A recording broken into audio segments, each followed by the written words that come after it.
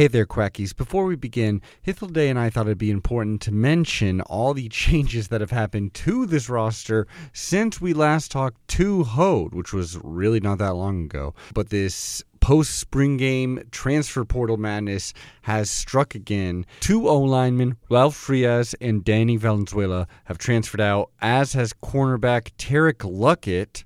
And Hode has also informed us that Austin Berry on the O-line, Matthew Polomau, defensive tackle, and defensive back Willie Hartz are still on the team but will not be playing this year. Gotta love the Wild West that is college football. On to the show. Quack, quack.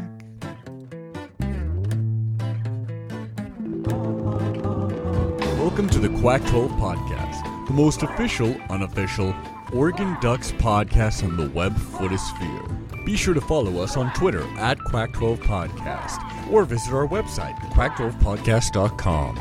If you like what you hear, please leave us 5 stars on your listening device. And if you'd like to support the show, please visit the Quack 12 Patreon page, where for a measly $5 a month, you can become an official Quacky and unlock hundreds of hours of Oregon Duck content. On to the show. Quack, quack. Quack 12 fans, we're so excited to once again be back with a roster review of a Pac-12 opponent. This time, it's feeling a little familiar here, both because we have a guest that we've had the pleasure to talk to multiple years, really knows his stuff, but also because we're talking about a team who is now coached by our former OC, Kenny Dillingham. Could not be more excited to see what they have in store and to see if they stick around the sinking ship that is the Pac-12. But before we get into that, I'd like to introduce, of course, the man who is helping us run through these rosters, the managing editor / film reviewer over at Addicted to Quack. That is, of course, Hithilday. You can follow Hithilday at Hithilday1 on Twitter. Hithilday, how you doing? I'm well. How are you? I am doing good. I'm excited to talk about the Sun Devils. And so let us goof around no further, because we've got to introduce Hode Rabino. That is right. Hode Rabino of Devil's Digest. Follow him at Devil's Digest on Twitter, or just go over to devilsdigest.com for all your Sun Devil needs. Hode, it's nice to talk to you again. Yeah, so thanks so much for having me on. We're just renewing this annual tradition, looks like. That's right. And, some years have been more depressing than others. But this season, some have been just full of hype, and then we got to hit the brakes. This season seems full of some possibilities. I don't know. What do you think? Yeah, I think that after a 3-9 season, the worst season in ASU football history, there's nowhere to go but up. The person that's at the helm right now, which you mentioned earlier today, and I know we're going to talk a lot about him just because of the obvious Oregon tie, Kenny Dillingham, has definitely been a shot in the arm for this program. And you already saw throughout spring practice some of the flashes of how this program is going to look and feel different. What it results in terms of wins and losses, time will tell. But there's definitely a wind of change in Tempe these days, that's for sure. Well, I'm always excited to talk about, and I'll say it, this is my second favorite mascot, maybe period, in all of the college landscape, is the Sun Devil. He just looks just an evil Walt Disney out there. I absolutely love it. But Hithilday, I think we have more pressing things to talk about. Would you like to guide us through this roster? Well, sure. It's, quite a bit of turnover, and pretty active too. The transfer portal window is still open until the 30th. And just like last year, right after the spring game, some guys hopped in, including one of the quarterbacks who played in the spring game, Bennett Meredith. I think we saw 4 different quarterbacks in the spring game. Trenton Bourguet, who's sort of the hero of last year, 2 different, quarterbacks who had transferred in, Drew Pine, from, Notre Dame, and Jacob Conover from BYU. We saw the true freshman, Jaden Rashada, whose recruitment was filled with some drama. And then we saw Bennett Meredith, but then, like I said, he transferred out. Emory Jones, who got the start last year, wound up transferring out, or for basically Trenton Bourguet took his job away. Paul Tyson, who transferred in from Alabama, left as well. Finn Collins left. left. Oliver Towns left. I think Dalen McLemore is still on the roster, although I'm not sure I saw him during the spring game. So, this is, I think you could describe it as a four-way race between Bourget, Pine, Conover, and Rashada,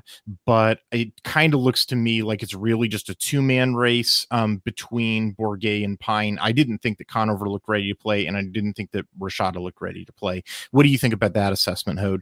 Yeah, I think in terms of Bourget being the clubhouse leader to reassume his starting quarterback duties, I think that's definitely the case.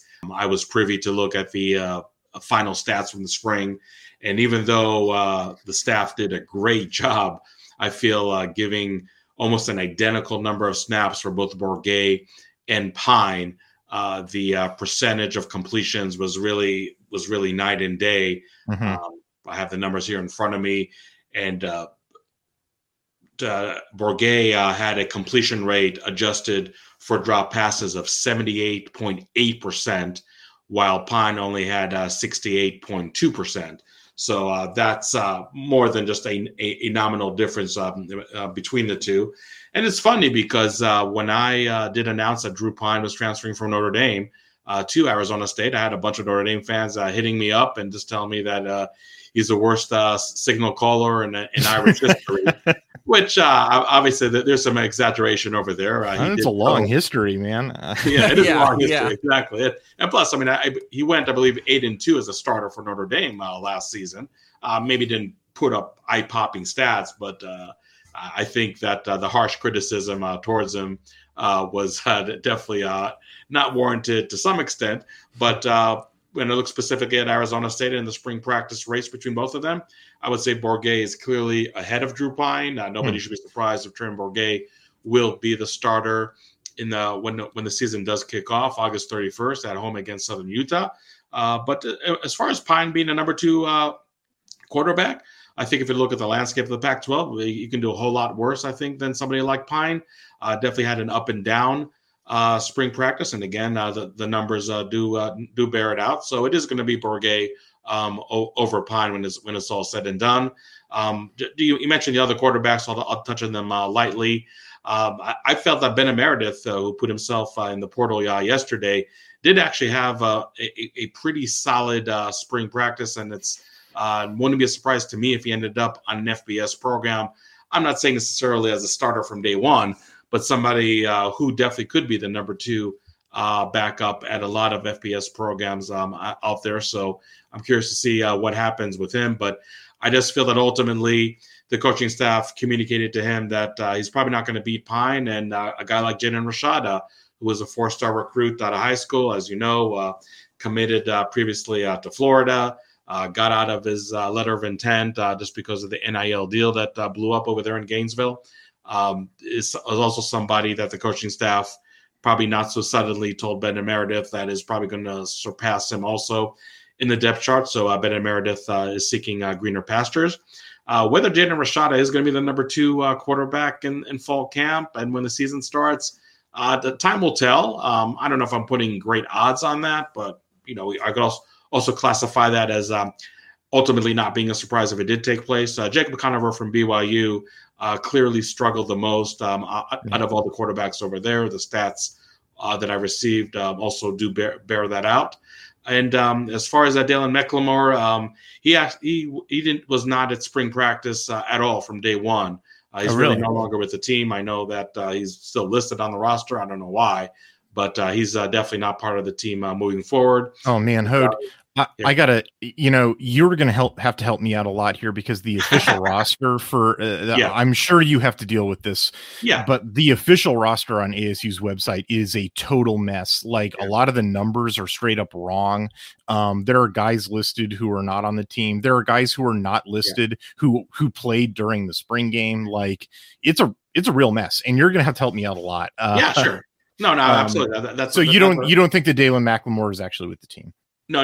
I know for a fact he's not with the team. Okay. I was told that best case scenario, because he's graduating in May, that he may just still go through last one spring practice to help out the numbers or whatever. Mm-hmm. But at the end of the day, that did not happen. He was not at spring practice from day one. I mean, it does make sense because he's sharing a number with Conover, and it's like, well, exactly. what the hell? Yeah, okay. All right. Well, that's one mystery solved. There are about 40 more to go. So let's go. All right. Well, good to know that you've got your opinion on Bourget over Pine. That makes sense to me. And I also share your opinion that, like, hey, as far as like, if you have to go to your number two, Pine as a number two is probably the best, that I can think of for a number two. Like, and then Rashad as a future plan, looks pretty good to me too. I'm actually be really, really happy with this quarterback room. If I were an ASU fan. All right, let's talk about the running backs. Tremendous performance, last year out of Xavier Valade and then also Daniel Nagata as well. Really can't speak highly enough about it. I charted all of ASU's games. Their success rate was excellent. It was almost 58% on a per play basis, which is pretty close to championship, like national championship caliber. Like, unfortunately, both those guys have now left the program. I was kind of like confused about what I was seeing during the spring game because they got an FCS transfer, Cameron Scadaboo. I was seeing him a lot. I wasn't seeing DeCarlos Brooks, the transfer in from Cal.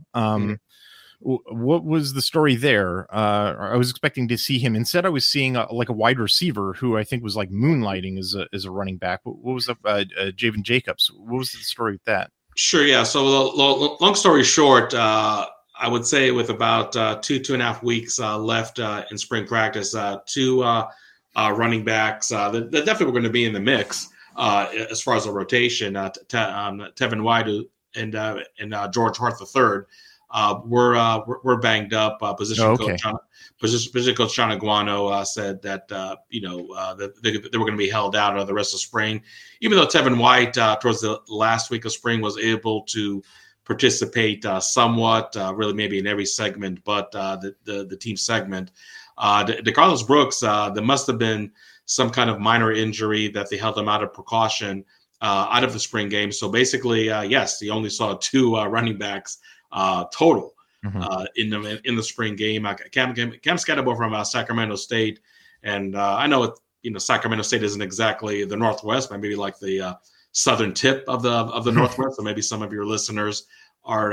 It comes in with Bo Baldwin, right? Yeah. No, actually, Bo Baldwin actually did coach at he was Cal Poly, right? I'm sorry, I'm mixing him up with Troy Taylor. It's the Eastern Washington connection that's messing with me. Yeah. So I mean, but definitely, Bo Baldwin was definitely familiar with Cam. No doubt, they had to play each other all the time.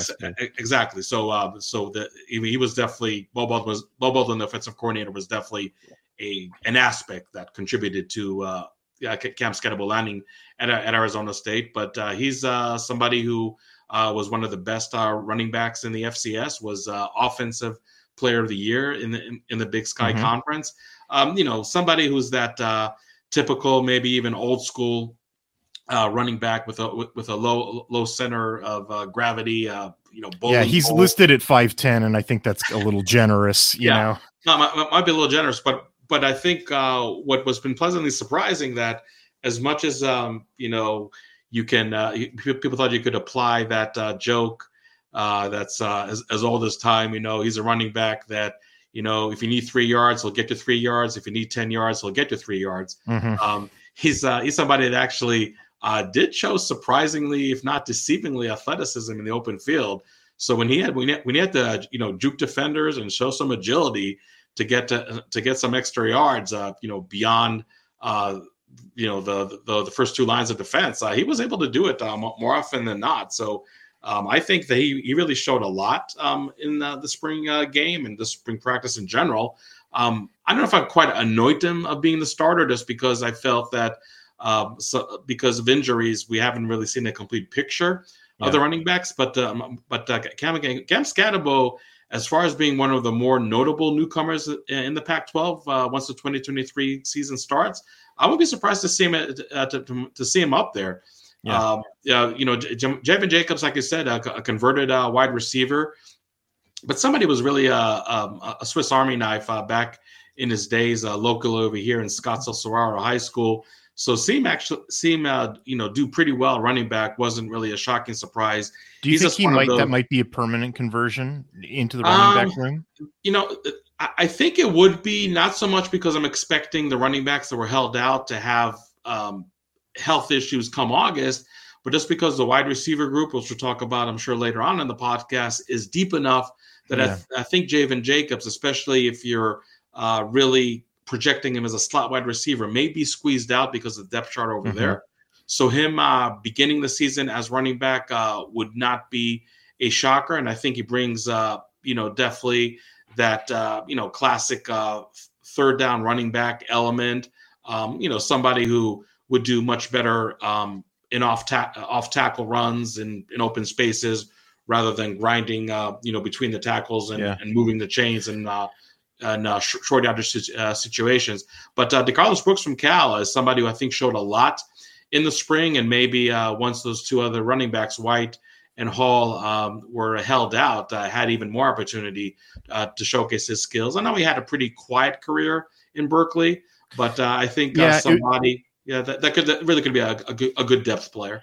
I mean, his career for the most part was under Bill Musgrave, and they had a particular kind of offense that they wanted to run, and like, I don't know, and behind an offensive line that I didn't really think much of. So like, I've been watching DeCarlos Brooks for a long time, and like, I don't know, his numbers have never been super impressive, but at the same time, like, I'm willing to reserve judgment and think, like, in a different offense, I definitely think that Kenny Dillingham calls an offense that I'm willing to watch a lot more than I'm willing to watch Bill Musgrave's offense. I guess I'll put it that way. I think he can be a pretty good running back. And then Tevin White, is interesting. He was like the third man as a true freshman in last year's, room for Arizona State. He was a 4-star, but he only got 14 carries, so it's hard to make much of an inference about him. Scatabo, who knows? Like, the only defenses we've ever seen him play are FCS defenses, and then Arizona State's that was split in half, and then had we're going to talk about the defensive line in a minute. So we're just going to have to see how he does at the next level in real FBS Power 5 conditions. This running back room it's really going to be interesting to see. It's going to be a real big transition for all of these guys. Brooks going to a different offense, Scatabo going to a different level of football. White isn't a true freshman anymore. If it's Jacobs, he's going to be going, from a wide receiver. It's like every one of these guys is like doing something new now, so like, kind of who knows what this running back room is going to do. And they've got big shoes to fill in Valade, who was like a 1,200 yard running back, and like maybe the best part of, there's no maybe about it. Valade was 100% the best part of Arizona State's team last year. So like, it's a bunch of question marks with big shoes to fill. So we'll see. Yeah. And I was just also say about Xavier Valade that he proved with his pro day numbers that was an absolute travesty, and that might be too kind of a word to use, that he was not invited to the NFL Combine. That's crazy. The numbers that he put up in pro day, the vast majority of them were really top 5 among running backs in the NFL Combine. But luckily pro day does give you that second chance, and sometimes the only chance to really showcase yourself to 20, 30 NFL scouts, aside from the Combine, of course. And Xavier Valade is somebody who I definitely expect to see playing in Sundays. So yeah, to your point, I mean, there definitely is very, very big shoes to fill. I will say that maybe unlike past seasons, if you've been following Arizona State, where there really was that alpha male running back, and then it seems like everybody else in the running back room was just fighting for crumbs on Saturdays. I think this running back group really is going to be that running back by committee that maybe the coaches at ASU for the last handful of years wanted to employ, but just because you had really a great lineage of running backs, if you will, starting with Benjamin, who's in the NFL, Rashad White, who's in the NFL, and Xavier Valade, who definitely will be in the NFL and get drafted later on this month. It was really hard to have that desired 1A, 1B running back. So that's something I think we're definitely going to see quite a bit at Arizona State. I wouldn't be surprised if it would be Cam Scatterbo and Tevin White, because I think Tevin White, in terms of ceiling and potential, definitely has the highest among all the other running backs. But again, what I saw from Javen Jacobs, or from I saw from DeCarlos Brooks, I think should make ASU fans and the ASU staff, for that matter, feel better about their running backs. Again, it's just going to be a different feel, a different look, where you're really going to need 3-4 running backs to be consistent contributors, rather than actually relying on that one workhorse running back that's getting 20 carries or so every Saturday. It is cool that, there's only one retention from the previous staff, and that was Coach Iguano, who, stepped in after Herm Edwards was let go. I thought it was pretty cool to keep Coach Iguano around, and, he's the running backs coach. So there's some continuity there too. I thought it was cool. All right, let's talk about the tight ends. So losing Case Hatch, who felt like he'd been around forever, is, sort of the blocker kind of guy. Bringing back Jalen Conyers, who had a bit of a breakout year. Last year he had transferred in earlier from Oklahoma. Bringing back Messiah Swinson, who had transferred in earlier from Mizzou, who also he got I think about 15 receptions last year. Actually bringing back, most of the room. It's just that, most of these guys didn't really get catches, other than Conyers and Swinson last year. Jacob Newell, Bryce Pierre, although he was featured a lot in the spring game, which is interesting. Of all things, a guy named Colby Garvin was forced into putting an offensive tackle number on to play the right tackle for the Gold team, which was like that. Had me guessing for a long time. It's like, there is no number 50 on this team. Who the hell is this guy? So that was really, we're talking about the offensive line in a little bit, but like, it's a big tight end room. And I sort of get the impression, both from watching what Kenny Dillingham did at Oregon, and also I had to do a bunch of film study on Kenny Dillingham before he got to Oregon, right? So I was watching him at Auburn and at Memphis and at Florida State. I know that guy likes to use multiple tight ends. So I would expect that there's actually probably, it's not just going to be Conyers and Swinson. I would actually expect, probably Pierre too, and maybe even Newell, to be getting a substantial number of receptions this year. What do you think about that, Hode? Yeah, well, first of all, I'll start from the last name they mentioned. Jacob Newell is expected to be in the portal. Oh, really? Probably as we speak. I mean, by the time this podcast it does get published. All right. It will be news, so just giving everybody wrong by the end of my sentence. All right. Like we said off air in the beginning, right? I mean, we're doing this during an active transfer portal. So, I mean, the news really recording in a live volcano. All right, here we go. Absolutely. So yeah, let's. I guess when you talk about the tight end group, you really have to start and end the conversation with Jalen Conyers. Showed more than just a few flashes last year. I would definitely be ready to pick a fight with anybody out there in Pac-12 country that he is the best tight end in the conference coming into the 2022 season. Just as a side note, when I interviewed defensive coordinator Brian Ward, even prior to spring practice, I did ask him that, when you were the defensive coordinator at Washington State in 2022, what were your thoughts scouting the Arizona State offense? I thought it was just kind of a cool thing to ask of somebody who's now really crossed over and actually coaching Arizona State. And he said that during their scouting report, he felt that Arizona State was just as good as a tight end group as Utah when you look at the entire landscape of the Pac-12. So again, if you're following the Pac-12, that is definitely high praise and then some. And I think a player like Jalen Conyers and the way he performed in 2022 is obviously a big reason for a opposing Pac-12 defensive coordinator to actually say that. So Jalen Conyers is somebody who, even if Kenny Dillingham wasn't known as an offensive coordinator, that is going to throw the tight ends a lot. I think a guy like Conyers would really force the issue, for lack of a better term, because he's just way too big and too quick of a target for his size not to be heavily involved in the passing game.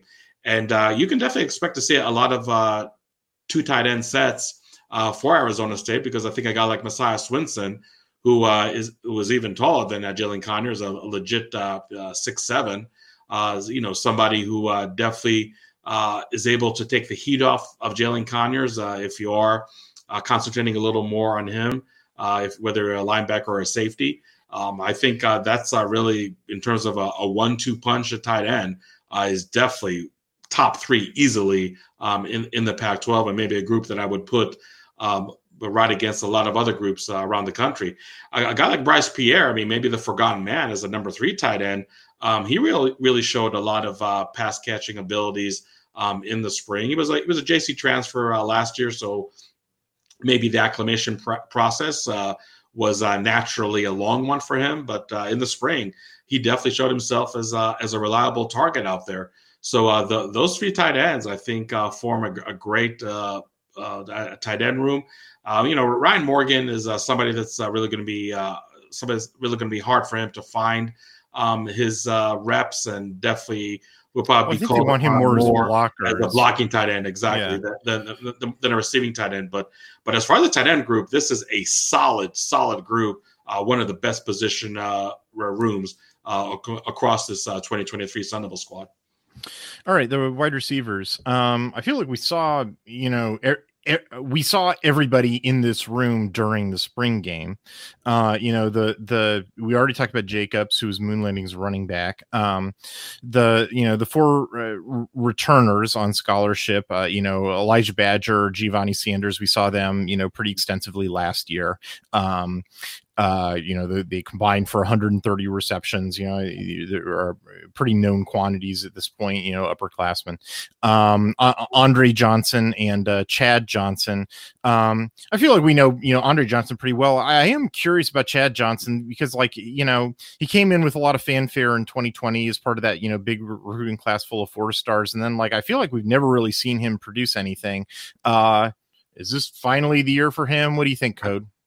Yeah, well, let's start with returning players. Gio Sanders is somebody who really had a breakout season for the Sun Devils last year. Probably played better in the second half of the year, and no fluke that Trent Bourget being the quarterback the second half of the year. Yeah, it really felt like they had a connection. Absolutely, yeah, absolutely. That is 100% attributed to the rise in the play of Gio Sanders, a player that. Like many out there, not only at ASU, but across the country, that gets introduced on senior day, and sure enough, comes back for one more year, runner back. So I think that's definitely good news for that wide receiver room to see him back in the fold for Arizona State. As far as Chad Johnson Jr., he's somebody that really was always buried down the depth chart, but did enough. Even if it was in scout team duties throughout the season, and just overall, just being a good member of the team, never getting in trouble, showing that he's working hard day in and day out, and that's why he's still on the team. And I thought the spring overall was probably his best performance from start to finish, if I'm looking at just preseason camps or spring practices since he arrived in Tempe. One player that I don't know if he was banged up in the spring game, but I think only had 1 or 2 reps out there. So I know from the outside looking in, it seems like once again he won't be a factor. But it wouldn't really shock me if he ended up being on the 2 deep, or maybe teetering between third team and second team throughout the season. So, but Chad Johnson Jr. definitely showed some promise out there. So I'm curious to see how that materializes when the season begins. Elijah Badger, by far the top wide receiver coming back. And just like I put Jalen Connor as one of the best returning tight ends in the conference, I'm definitely putting Elijah Badger as one of the best returning wide receivers in the conference. And I think that the combination of having more weapons around him in the passing game, whether it be the wide receiver group or the tight end group, as well as just having a much better offensive mind at head coach in Kenny Dillingham, and having a very innovative offensive coordinator in Bo Baldwin can really help Elijah Badger flourish that much more, because what he's done, pretty much handcuffed to not a great system and not having a great quarterback for the first 6 or so games of the year. We saw the numbers that he was able to put up. The future is definitely bright for Badger in this offense. Andre Johnson is just one of those enigmas. You really don't know how come somebody with an NFL body and loads of potential just shows you a flash here, a flash there, and basically is quiet in between for long periods. But kind of like Chad Johnson Jr. I mean, maybe just kind of teetering between that second team and third team, and overall, just because the abundance of talent that was brought in terms of newcomers, which I'm sure we're going to talk about in a minute. Much like Chad Johnson, might be really, really hard for Andre Johnson to be a mainstay in the 2 deep. But overall, this wide receiver group, obviously, because of the newcomers that were brought in, has definitely upgraded quite a few notches, and that's one reason among many that I expect this ASU offense to be much more explosive in 2023. I mean, I think I understood why. It was because these first of all, Xavier Valade got like 37 catches. They wanted to throw the ball to the running back a lot. They wanted to throw the ball to Conyers and Swinson, the tight ends, a lot. So like there's already a bunch of receptions going away from the wide receivers, and then Badger gets 70 receptions. He's sort of monopolizing the wide receiver catches. Yeah. And then, as we already talked about, Bourguet and Sanders are like on a wavelength, man. So after that point, and then we haven't even talked about the departures from the wide receiver room. Brian Thompson and Charles Hall and Cam Johnson, have all now left, and those guys add up for, like 45 catches, for those guys. And it's like, okay, so between, the running backs and the tight ends and, Badger and Sanders and, 3 other, departed, wide receivers, it's like, how many more catches, can Trenton Bourguet, distribute? It's like, I think the Johnsons, Andre Johnson and Chad Johnson, is just sort of like, well, there's just not that many more catches, like it's entirely possible that those guys were great. And, so now that, Brian Thompson, Charles Hall, Cam Johnson, Xavier Valade, Daniel Yagata are now, no longer with the program. Like, well, now maybe those guys are going to be catching the ball because, maybe there's more catches. On the other hand, they did bring in, 4 transfers, into the program. We saw all of them during the spring game. They brought in Melquan Stovall from Colorado State. They brought in Troy O'Meara from Texas, who's a 4-star. They brought in Jake Smith, who's also, I think, originally from Texas, but then at USC, who's also 4-star. Although the guy's basically never produced in his career. It's kind of weird. And then Xavier Gilroy from the FCS ranks. Did I miss anybody? No, I think you're pretty much covered. I'll just touch briefly on each of them. Jake Smith is somebody actually that did produce pretty decent numbers in his first year in Texas, and then that's right. Yeah. Okay. Yeah. And by the way, he a prep local over here at Scottsdale Notre Dame Prep, and actually was out of his senior year was Gatorade Player of the Year, not only in Arizona but nationwide. Somebody that absolutely put video game like numbers during his senior year at high school. But like I said, after that first year in Texas, the injury bug really hit him hard. The remainder of his career in Texas, and then at USC, he pretty much did not play football. I'm not sure right now if it's a year or 2. I would have to look it up. But I would say definitely somebody who had a very quiet college career after that first year in Austin. And, somebody who unfortunately was banged up over here for Arizona State in spring practice, but was healthy and ready to go towards the last week of spring practice, and did actually showed some promising signs that if, maybe not as an everyday starter, but somebody that, could do a whole lot worse in terms of a backup quarterback, most likely in the slot position. So curious to see if he can remain healthy all throughout August and really establish himself in the rotation. Xavier Guillory from Idaho State, he's somebody that, even though he played in an FCS program, I had huge expectations from coming in as a newcomer. And I thought he did not disappoint at all. You talk about somebody that's going to take a lot of heat off of a proven wide receiver in the Pac-12 like Elijah Badger, and Xavier Guillory is definitely that guy. Just excellent combination of physicality and speed. Somebody who gave the defensive backs in practice fits day in and day out. So I'm really, really excited to see what he can do. This year in an offense that's definitely going to spread the ball, and really, you won't have the need to have somebody like Elijah Badger have 70 or so receptions in one season, just because a guy like Xavier Guillory is definitely going to justify the need to feed him the ball early and often in games too. Melkon Stovall is somebody who played only 3 games at Colorado State last season, and I really thought he was going to come in as somebody that has a lot of rust to knock off. And he's somebody that, maybe started spring practice on a much stronger note than he ended. But him and Gio Sanders, I think, are really going to battle quite a bit all throughout August for that starting slot wide receiver spot. Stovall, really one of the most sure-handed receivers on the team. And somebody that, just like a lot of other newcomers from the transfer portal on both sides of the ball, just brings a lot of college experience with him. A lot of been there, done that. And it definitely shows in his play. Troy Mary from Texas is somebody who maybe the opposite of Stovall, started out spring really slow, but I thought really came on strong on the last week or so.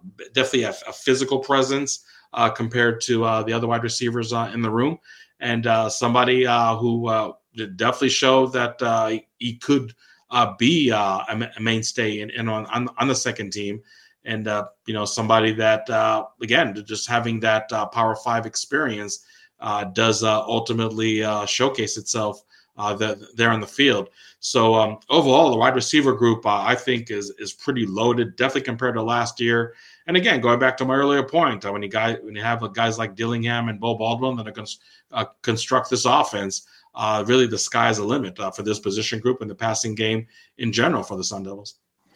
And they got, we talked about Jacobs, and they brought in 2 true freshmen who, given, the rest of the unit, I don't really think we're going to see the true freshmen, Corbin Hendricks and Caleb Black. But, here's the thing about the 8 guys, that we've talked about, the 4 returners, Badger, Sanders, Johnson, and the 4 transfers, Stovall, O'Meary, Smith, and Gilroy, is that they're all upperclassmen. And I mean, like, really upperclassmen. Like, they all started playing football in either 2019 or 2020, which means this is either their 4th or 5th year in college football, which means, in addition to the talent that they have, they're all pretty, or pretty much all of them are pretty talented guy, multiple 4-stars in the group. Like, they're very experienced, like, it's a pretty, veteran group. And hard to see this being, the bottleneck. It's a pretty veteran group.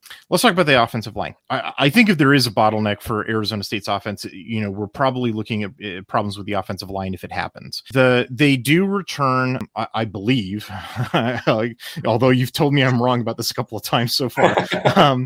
I believe they returned both their left tackle and their right tackle from last year, Isaiah Glass and Emmett Boley, right? That part is correct. Let's look at the rest of the list. All right. Okay. So I think they lose the 3 guys who I believe were their starters at the interior guard spots. I believe both Chris Martinez, the left guard, and Des Holmes, the right guard, have both run out of eligibility. They were grad students. Correct. And I believe the starting center, Ben Scott, hit the portal. Do I have that right? That is correct, yes. Okay. They also have lost a bunch of other dudes. Ladarius Henderson took off. Armin Bethea, Thomas Leboucher just took off. Kobe Stokes, which I'm not sure any of those guys were in line. No. I thought that Ralph Frias had departed because he wasn't listed on the official roster, but then I saw him playing in the spring game. Yeah. So that's interesting. He is actually on the team. Yeah.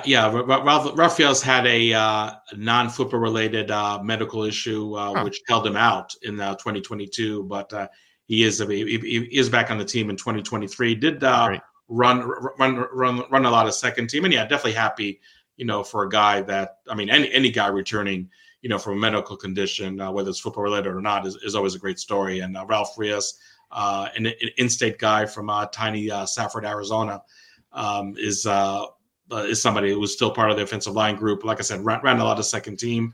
I'll be curious to see if that's still the case come August. But yes, he is back in the team and playing. Okay. So Frias aside, Yeah. I believe there was only 3 other returning scholarship offensive linemen on the team. Joey Ramos, who had previously transferred in from Iowa State, Austin Berry, and Ben Bray. Yes. Do I have that right? Yeah, you do. Joey Ramos, if you recall, missed all of last year because of an ACL injury suffered in preseason camp. But we did see him in the spring game. He looks healthy. Yes, absolutely. Yeah, he's definitely slated to be the starter at right guard. Absolutely. Okay, I figured that. And Barry, I don't think I saw Barry during the spring game though. I believe he did play. He was running consistently on the second team, also at right guard. So I mean, he's again. I mean, right now, he's part of the 2 deep. Again, I would compare him to a guy like Ralph Frias. Because I expect ASU to bring in. They already brought one transfer portal offensive lineman, Sione Finau from Purdue. A good chance to add at least one more. There's been a bunch, but let's talk about the new guys in a second. Okay.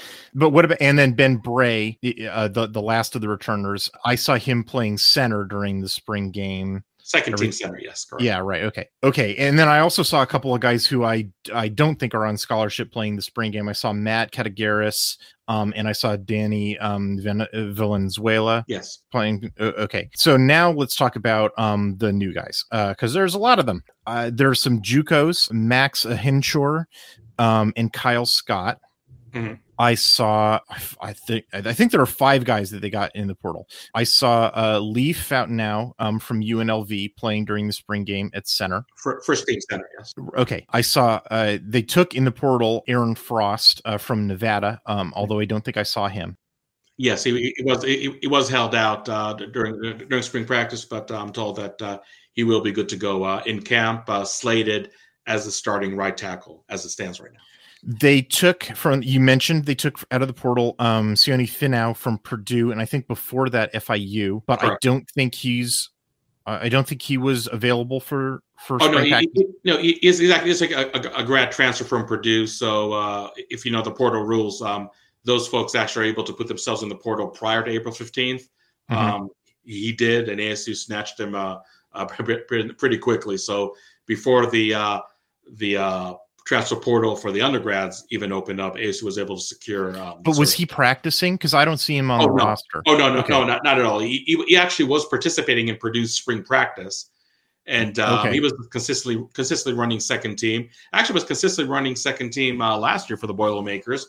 And for those who may have forgotten, the Boilermakers actually did play Michigan for the Big Ten championship. Plays being charitable.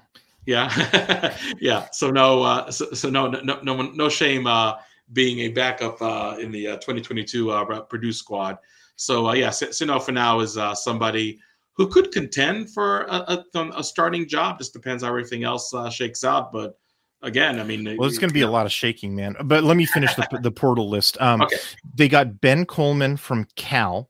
Yes. Although I saw him during the spring game, but he had like a baseball cap on. I don't think he was playing. I think maybe he was hurt a little bit.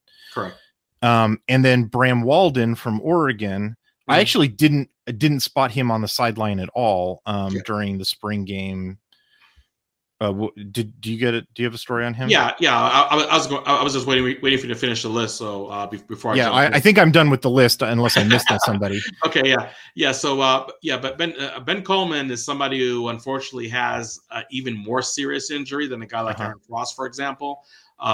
Kenny Dillingham said that Ben Coleman is somebody who might only come back the latter part of October, maybe even November. Oh, that's so. If you told me that Ben Coleman is end up going to be a medical red shirt, I definitely would not dispute that as a feasible scenario. I mean, that really stinks. I mean, honestly, look, I've been watching Ben Coleman for his entire career at Cal, and like his numbers are really terrible. Like I'm not impressed with his career, but every Cal offensive lineman has stunk for that, like under Justin Wilcox. So like getting out of Berkeley may be great for him, but then to learn that he's been injured, like, I mean, can this guy not catch a break? Like that sucks. No, I totally agree. And like I said, a medical red shirt and a waiver from the NCAA to play an extra year. I think that's more or less, the prediction for somebody like Ben Coleman, who they predicted to be probably at left guard, starting left guard, I should say, for ASU. But Bram Walden did run second team left tackle, did get a little banged up towards the end of spring practice. So that's why I did not see him in the spring game, but should be good to go in August's preseason camp. I'm pulling for him. We didn't get to see him at Oregon at all because he was basically, injured his entire time in Eugene. It'd be great if he got to play, because I think he's super talented. He's got an awesome body for playing that position. But like, oh man. I mean, if he were injured again, that's another guy. Like, can this guy not catch a break? Yeah, exactly. And a quick note on Bram Walden. He prepped local over here at Scottsdale Saguaro. He's probably one of 7 players that ASU got from the transfer portal that actually played their high school football here in the Valley. And Kenny Dillingham maybe half jokingly said that he never saw Bram Walden smile once when he was up there in Eugene. And as he said, he would definitely was bitten by the injury bug quite a bit during his Oregon career.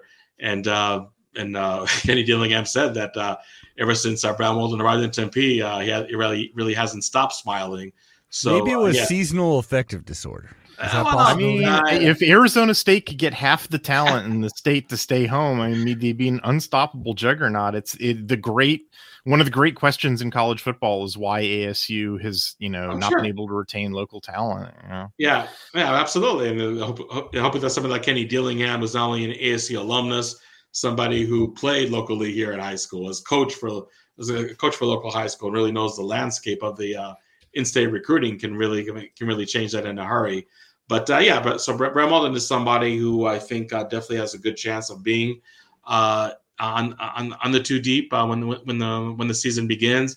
Again, you just hope that dang injury bug, much like a guy like Jake Smith finally takes a vacation now that they're back home, because it's definitely been a struggle for those 2 players. Did you mention that Aaron Frost, the Nevada transfer, is he also injured? Well, but basically he was at practice every day, just not really participating much. Okay. But he's somebody that should be okay come August. So really, when it comes to the defensive line, that's by far to me the biggest question mark. I mean, man. What else? So, I mean, I assume that Glass and Bowley still have their jobs at tackle. Well, in terms of first team or second team, that remains to be seen. But yes, really, you think they could get passed up at first team? I think it really depends on what happens in the portal. And and you think Arizona State could pick up more players in the portal? Yes. Okay. I mean, I think they're going to pick up at least one more offensive lineman. Now the question is, are going to pick up a guard, pick up a tackle, or just pick up the best available and just let everything sort out. But Aaron Frost, as I mentioned earlier, he's definitely slated to be the starting right tackle. Really? So, I mean, unless the injury bug still hangs on to dear life with Frost, I don't see why he would not be the starting right tackle, and then really having Emmett Bowley just slide to second team. And if they feel that they can get a formidable left tackle who they feel better than Isaiah Glass, then I think Glass, much like Bowley, might be just finding his niche more on the second team than the first team. So that really remains to be seen. The bottom line is, if it wasn't clear already, offensive line for Arizona State, a very, very incomplete picture. Sure, you can list it as a concern right now, but without. I really mean, compared seeing, to the rest of the offense, like absolutely, yes. you know what they're going to do at quarterback, or at least you've got it narrowed down to like two pretty good options. The running back room is a question mark, but they've got a lot of good options. You know what they're doing at tight end, you know what they're doing at wide receiver, you know what the offense is going to look like between two pretty good minds, and then the offensive line is like, what the hell is this? Like, and your offensive line is what makes your offense go. And I can tell you from watching Kenny Dillingham for all this time, not just the year that he was at Oregon, but from all the film study, like, it's not like he's running an offense that's like one of these offenses that's like, oh, the offensive line doesn't matter. It's one of these like, oh, get the ball out of the hand of the quarterback's hand instantly. No, it's like the offensive line is relevant to Kenny Dillingham's offenses. And like, if this offensive line isn't like at least a decent offensive line, like, don't plan on this being like an amazing offense. Like, the offensive line's going to need to be good. And like right now it looks like, I don't know, man. Like, they got to replace 3 starters, and with a bunch of guys, like, every single one of these questions is like, I don't know, man. This guy was injured for all this time, Yeah, no. I'm definitely not going to dispute anything you said on this topic. Offensive line definitely needs to be figured out. There's a lot of figuring out to do. I basically just have to reserve judgment to see what actually happens between now and August, as far as transfer portal additions, as far as the general health of the position, let alone very specific players that are supposed to be starters or in the 2 deep. There's just a lot of things to figure out. Yeah, right a lot now of moving parts. Let's say that I get to wave a magic wand, and everybody in the offensive line room is magically healed of all of their injuries, and everybody who's in this room or is expected to be in this room is magically healed. However, you don't get to add any new pieces from the portal. So it's this room is what you got to roll with, but they're all magically healed. Who are the 5 starters left to right? If we're not counting any additions beyond Siona Finau from Purdue, then I would say Isai Glass at left tackle, Siona Finau at left guard, Leaf now at center, Joey Ramos right guard, and Aaron Frost right tackle. And again, this is assuming no portal additions. It's a pretty good group. That is exactly what I had, except I had Boley at right tackle. So cool. Aaron Frost, if healthy, is definitely a starter. Most likely at right tackle. Yes. Okay, let's switch over and talk about the defense. Okay. So I think basically, first of all, a little background. Arizona State has been running a 4-down defense for a long time now, which is actually a little unusual in the Pac-12. Most teams have been running 3-down defenses, but Arizona State's been rolling with a 4-down defense. And the other thing about Arizona State's defense, Oregon fans may need a refresher on this, because Oregon hasn't played Arizona State in like 3 years, right? Like the 2019 game was the last time they played. Yep.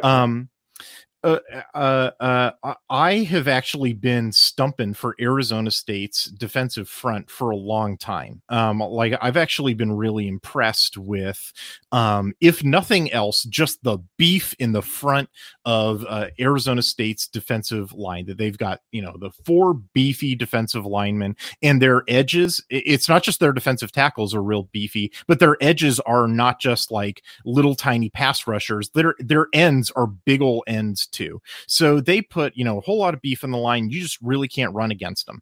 And, I've always been impressed with that for Arizona State. It really plays against type, for the Pac-12. And, I remember, on this podcast multiple times, Hode, where all you wanted to talk about was how good the defensive backs were. And I'd be like, but what about the defensive line? You're like, are you crazy? The defensive line, who cares about them? And I'm like, no, the defensive line is really good. And then you sort of warmed up to me after a couple of years, like, maybe actually these defensive linemen aren't good.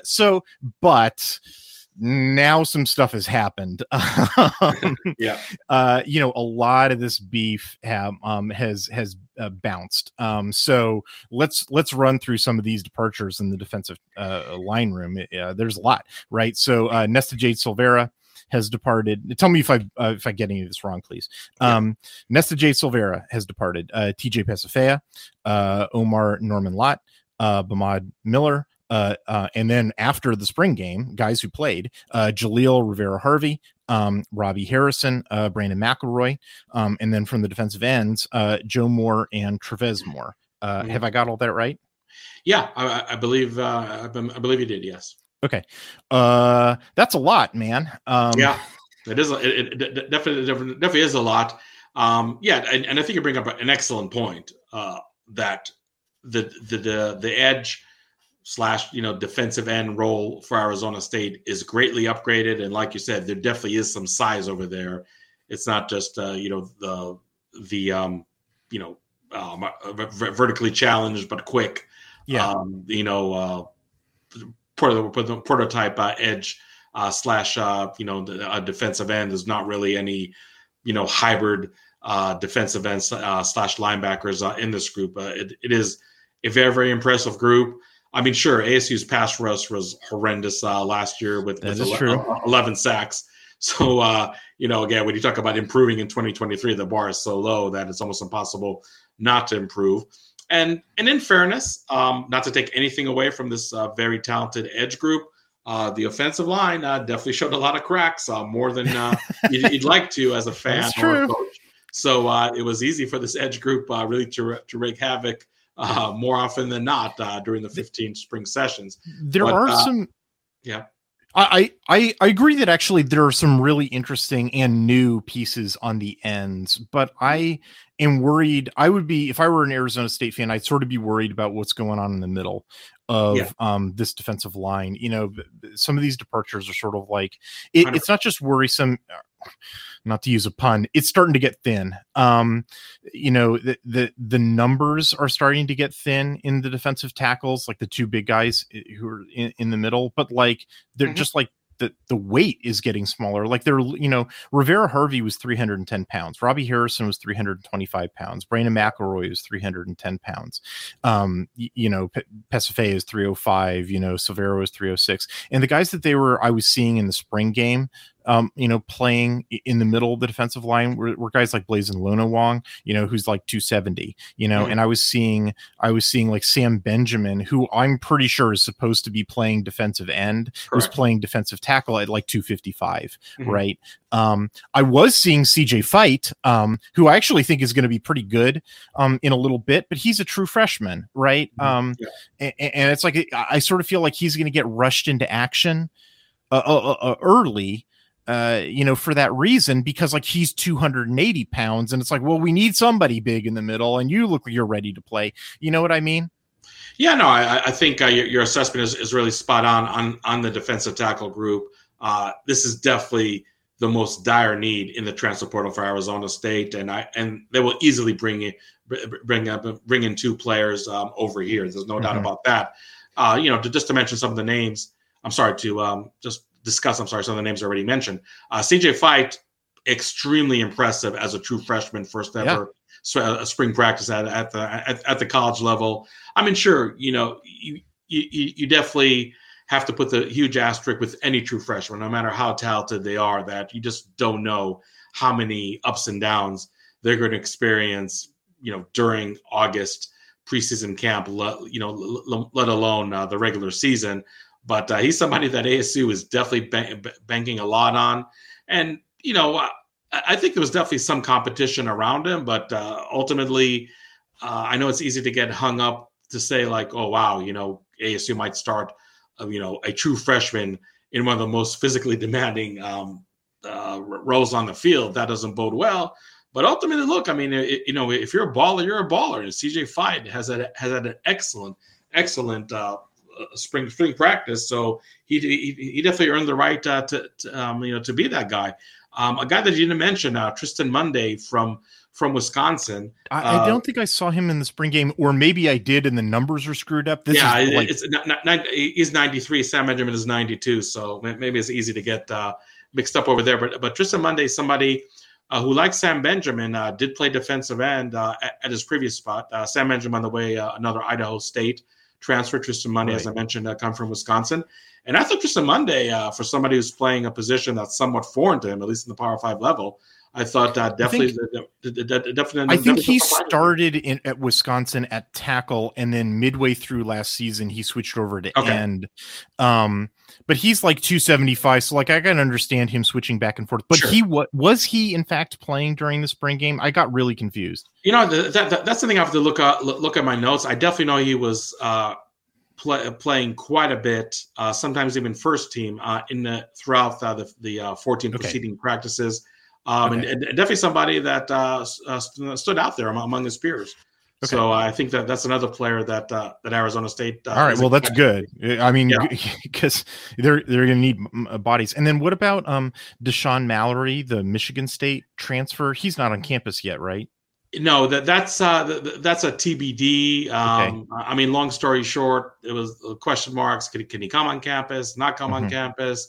He was on the official website roster. Wasn't on the official website roster. Yeah, but that's one player that ASU is banking on, and him coming on board, if that does come to fruition, and I think it will. That will help the Sun Devils quite a bit. I mean, that's really overstating the obvious. I mean, much like the offensive line, the defensive tackle just needs as much infusion of bodies and hopefully talented bodies that can be there. And what about Matthew Polomau? Matthew Polomau really came as a walk-on from day one. He's a walk-on? I thought he was. No, he was a scholarship player at Kansas State, but he actually did come in as a walk-on. I don't know if it was like a scholarship crunch number or maybe some other considerations, and it happened under the previous coaching regime. So, I don't see him really figuring in the two deep at all. Okay.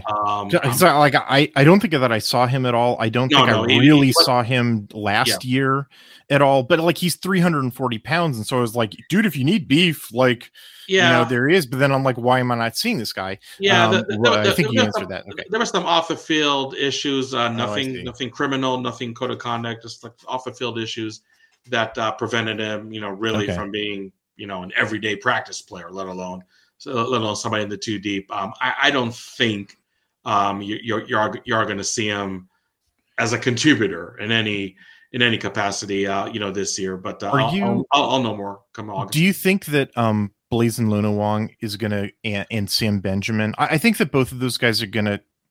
I think that both of those guys are built like ends. Do you think that they're going to go back? You said earlier that you think they're going to try to get more guys out of the portal to play tackle. Do you think they're going to do that and then send Benjamin and Lunawong back to be ends?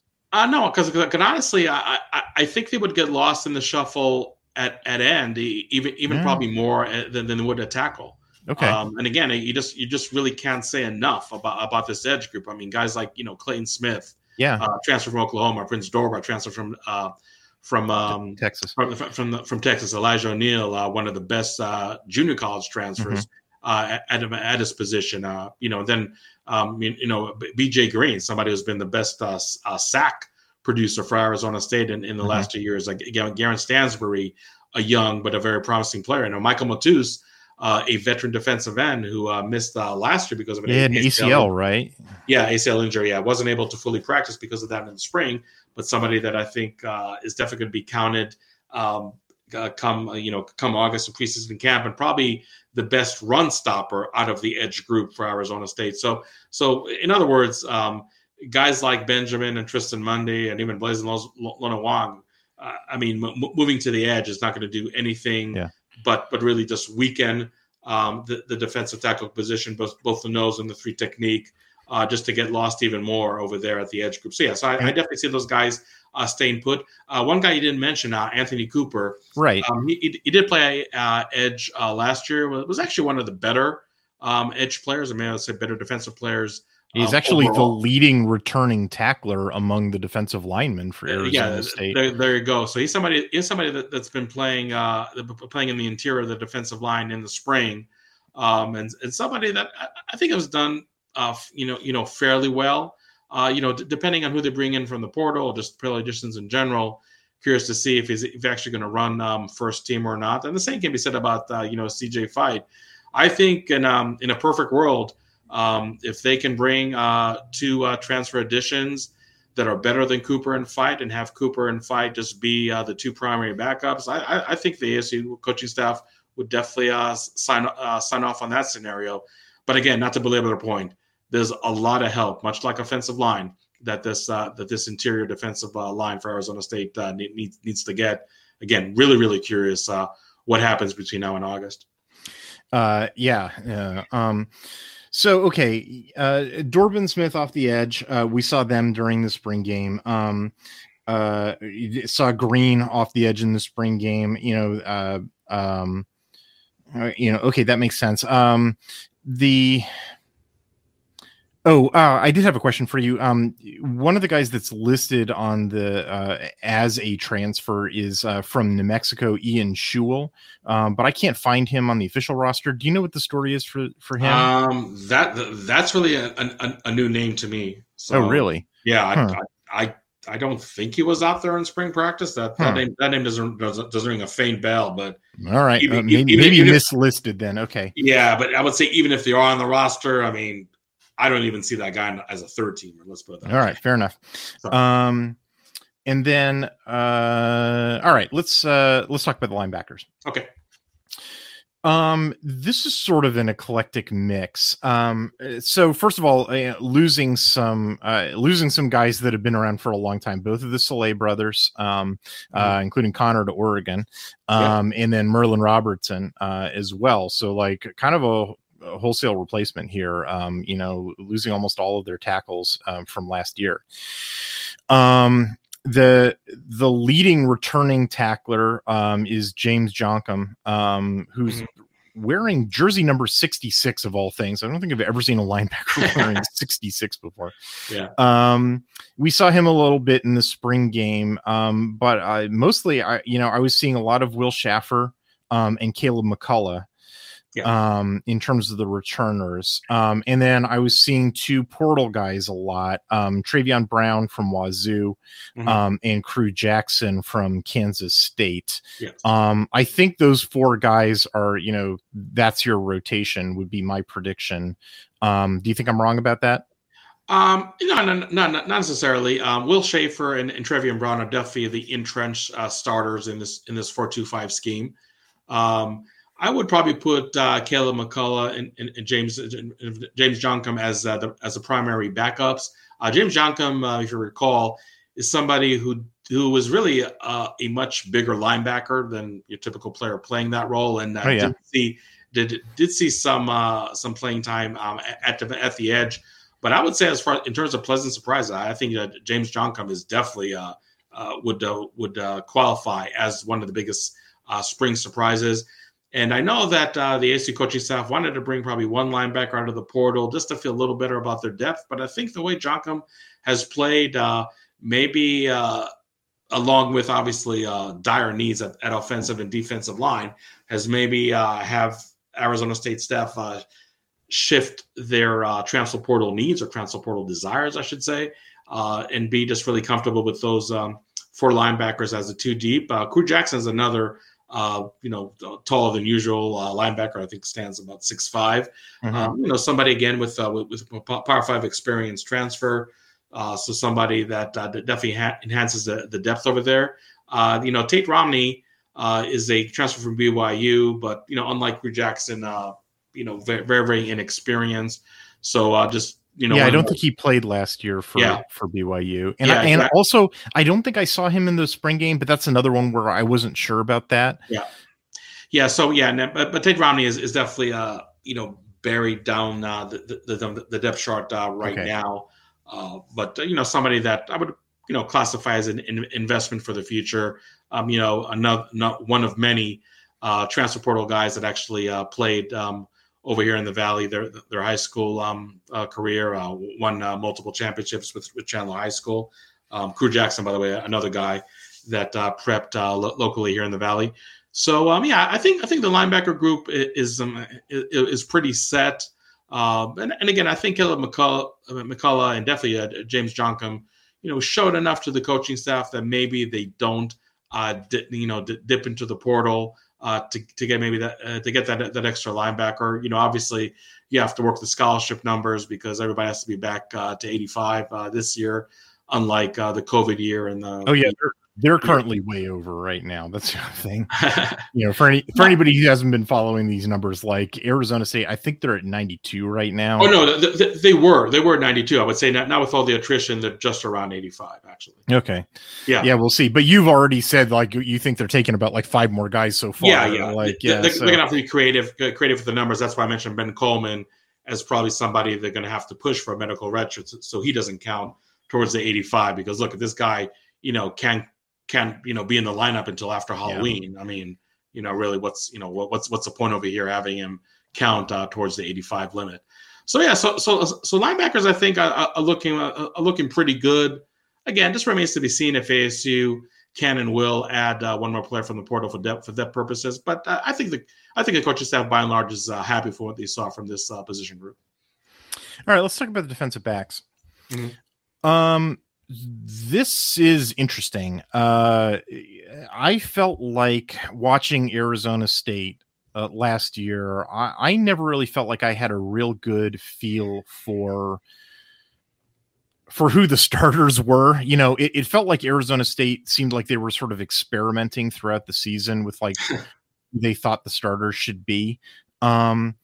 And because Oregon wasn't really paying ASU, I never really had to come to firm opinions on these questions. Hode, before we even talk about who's on the roster right now, can you give me some thoughts about ASU's defensive backfield in 2022? Like, what was the story there? Look, I mean, I don't want to oversimplify the situation, but I didn't think talent-wise it was a bad group at all.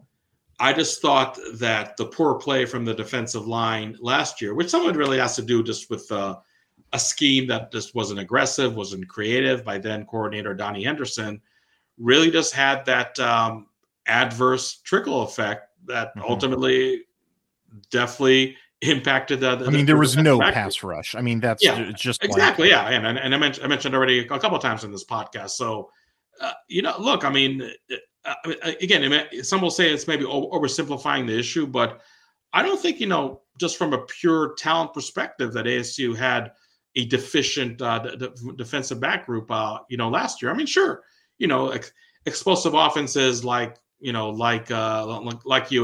like Washington. Yeah, I mean, they did expose that group, but sure, it exposed groups that might even had more talent in those position rooms. But I just really feel that the poor play by the defensive line impacted quite a bit the defensive back group from Arizona State. So I don't think anybody should be, if you're an Arizona State fan, you shouldn't be bummed out that there's so many returning players that definitely are figured to be in the 2 deep, if not in some starting roles. But I'm really, really impressed with some of the additions. I'm sure we'll talk about in a second that they brought there. It's more that like it's really hard for me to figure out, which of the guys who are leaving and which of the guys who are returning I should even call starters. Like I'm fairly sure that Curry Bethley was a starter. Absolutely, yes. And he is departing. He's finally run out of eligibility. But like, was Tamarcus Davis a starter? Yes, he was for the first part of the year, and then lost his job. Yeah, mostly to Ed Woods and Mason Williams, who are returning players. But he's somebody that at least the first half of the year was a starter. Yes. So he's departed. DJ Taylor has transferred out. Yes. Both of the Markham brothers, Keon and Kewan Markham. Yes. Connor Lewis, although I don't think he really played. No. I think that's it for the 6 departures. They are bringing back Chris Edmonds, who I saw him in the spring game playing boundary safety. They're bringing back Jordan Clark, Ro Torrance, who's playing cornerback. Ed Woods, who I guess is a part-time, was starting in the second half of the season. Isaiah Johnson, who I'm not sure if he was a starter or not. He did start a couple of games, and somebody who, if he is going to be still part of the team moving forward, and that's kind of a question mark right now, is somebody who I definitely expect to be at the 2 deep at cornerback. They bring back Mason Williams, who, boy, I can't figure out this guy at all because he plays, according to the official stat sheet, he played in 12 games and only got 8 tackles, which I don't know how you even do that. But then I see him in the spring game playing cornerback with the ones, and I'm okay. So what's the story with this guy? Yeah, he's somebody that really was mostly a reserve. I mean, I have to look at my notes to see if he even started any games last year, but he was, one of the first cornerbacks off the bench, if you will, last year. Maybe didn't produce, great numbers in the first year that he actually saw meaningful action. But he's somebody that definitely has developed quite nicely, I would say, from 2022, and somebody who should be battling with Ed Woods as a starting opposing corner from Ro Torrence. Ro Torrence is somebody who, much like Badger and Connors, I would say one of the best in the Pac-12 in his position. That's an interesting insertion. Tariq Luckett came in from Colorado. I was pretty sure he was going to get a job, and then he didn't. What do you think Tariq Luckett's story is? Yeah, Tariq Luckett is somebody who you would also put under the container of not starting spring on a great note, but definitely showing some flashes towards the end over there. To be a legit contender for a starting corner position, I don't know if I would go that far. I think Mason Williams and or Ed Woods would get first dibs, if you will, to be a starter ahead of Tariq Luckett. But as far as a quality backup, I'd say that would more or less describe Tariq Luckett. I saw Gene Boyd and RJ Regan playing with the ones during the spring game too, but I didn't really see them much last year. What's up? Yeah, they definitely got a lot of backup duties. Gene Boyd, I think, was playing more corner compared to a guy like RJ Regan. RJ Regan is going to be the nickel back this year. He also had some injury problems, nothing really serious. But the times that he was inserted over there at the nickelback, I thought actually performed really, really well. And I think it's going to be quite a battle between him and Jordan Clark. Jordan Clark, I would say, along with Ro Torrence, is the best returning defensive back. Really curious to see that position battle between RJ Regan and Jordan Clark at nickelback. And also I would mention Willie Hartz, somebody that has some issues with the injury bug. And somebody that, ironically, last time ASU played 5 defensive back set back in 2019. Actually, then it was actually a 3-3-5 alignment.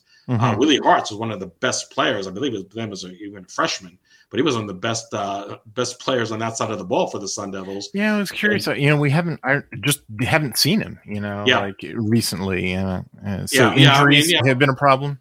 Yeah, injuries definitely been a problem. Just getting kind of buried in the depth chart has been a problem, but.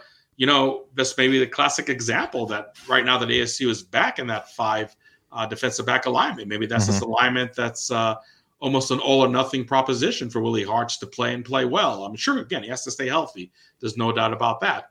But somebody who definitely showed, I think, quite a bit in the spring.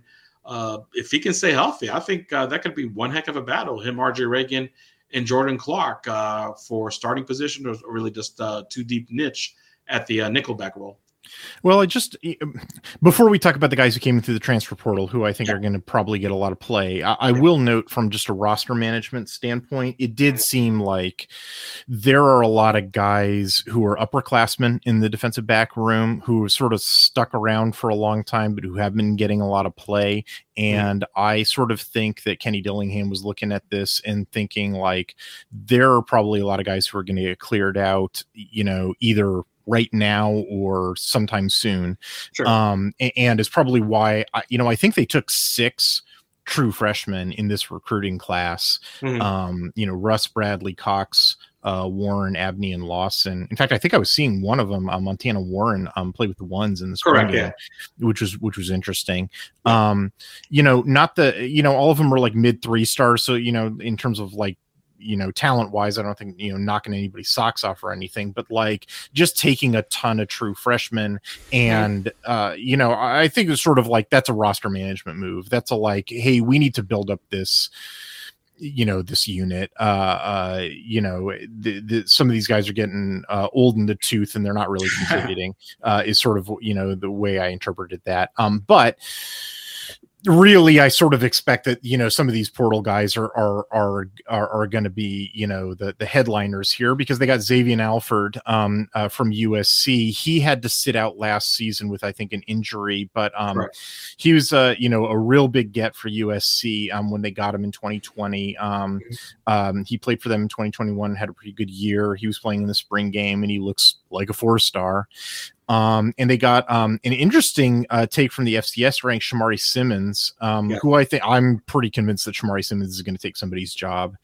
What do you think about that?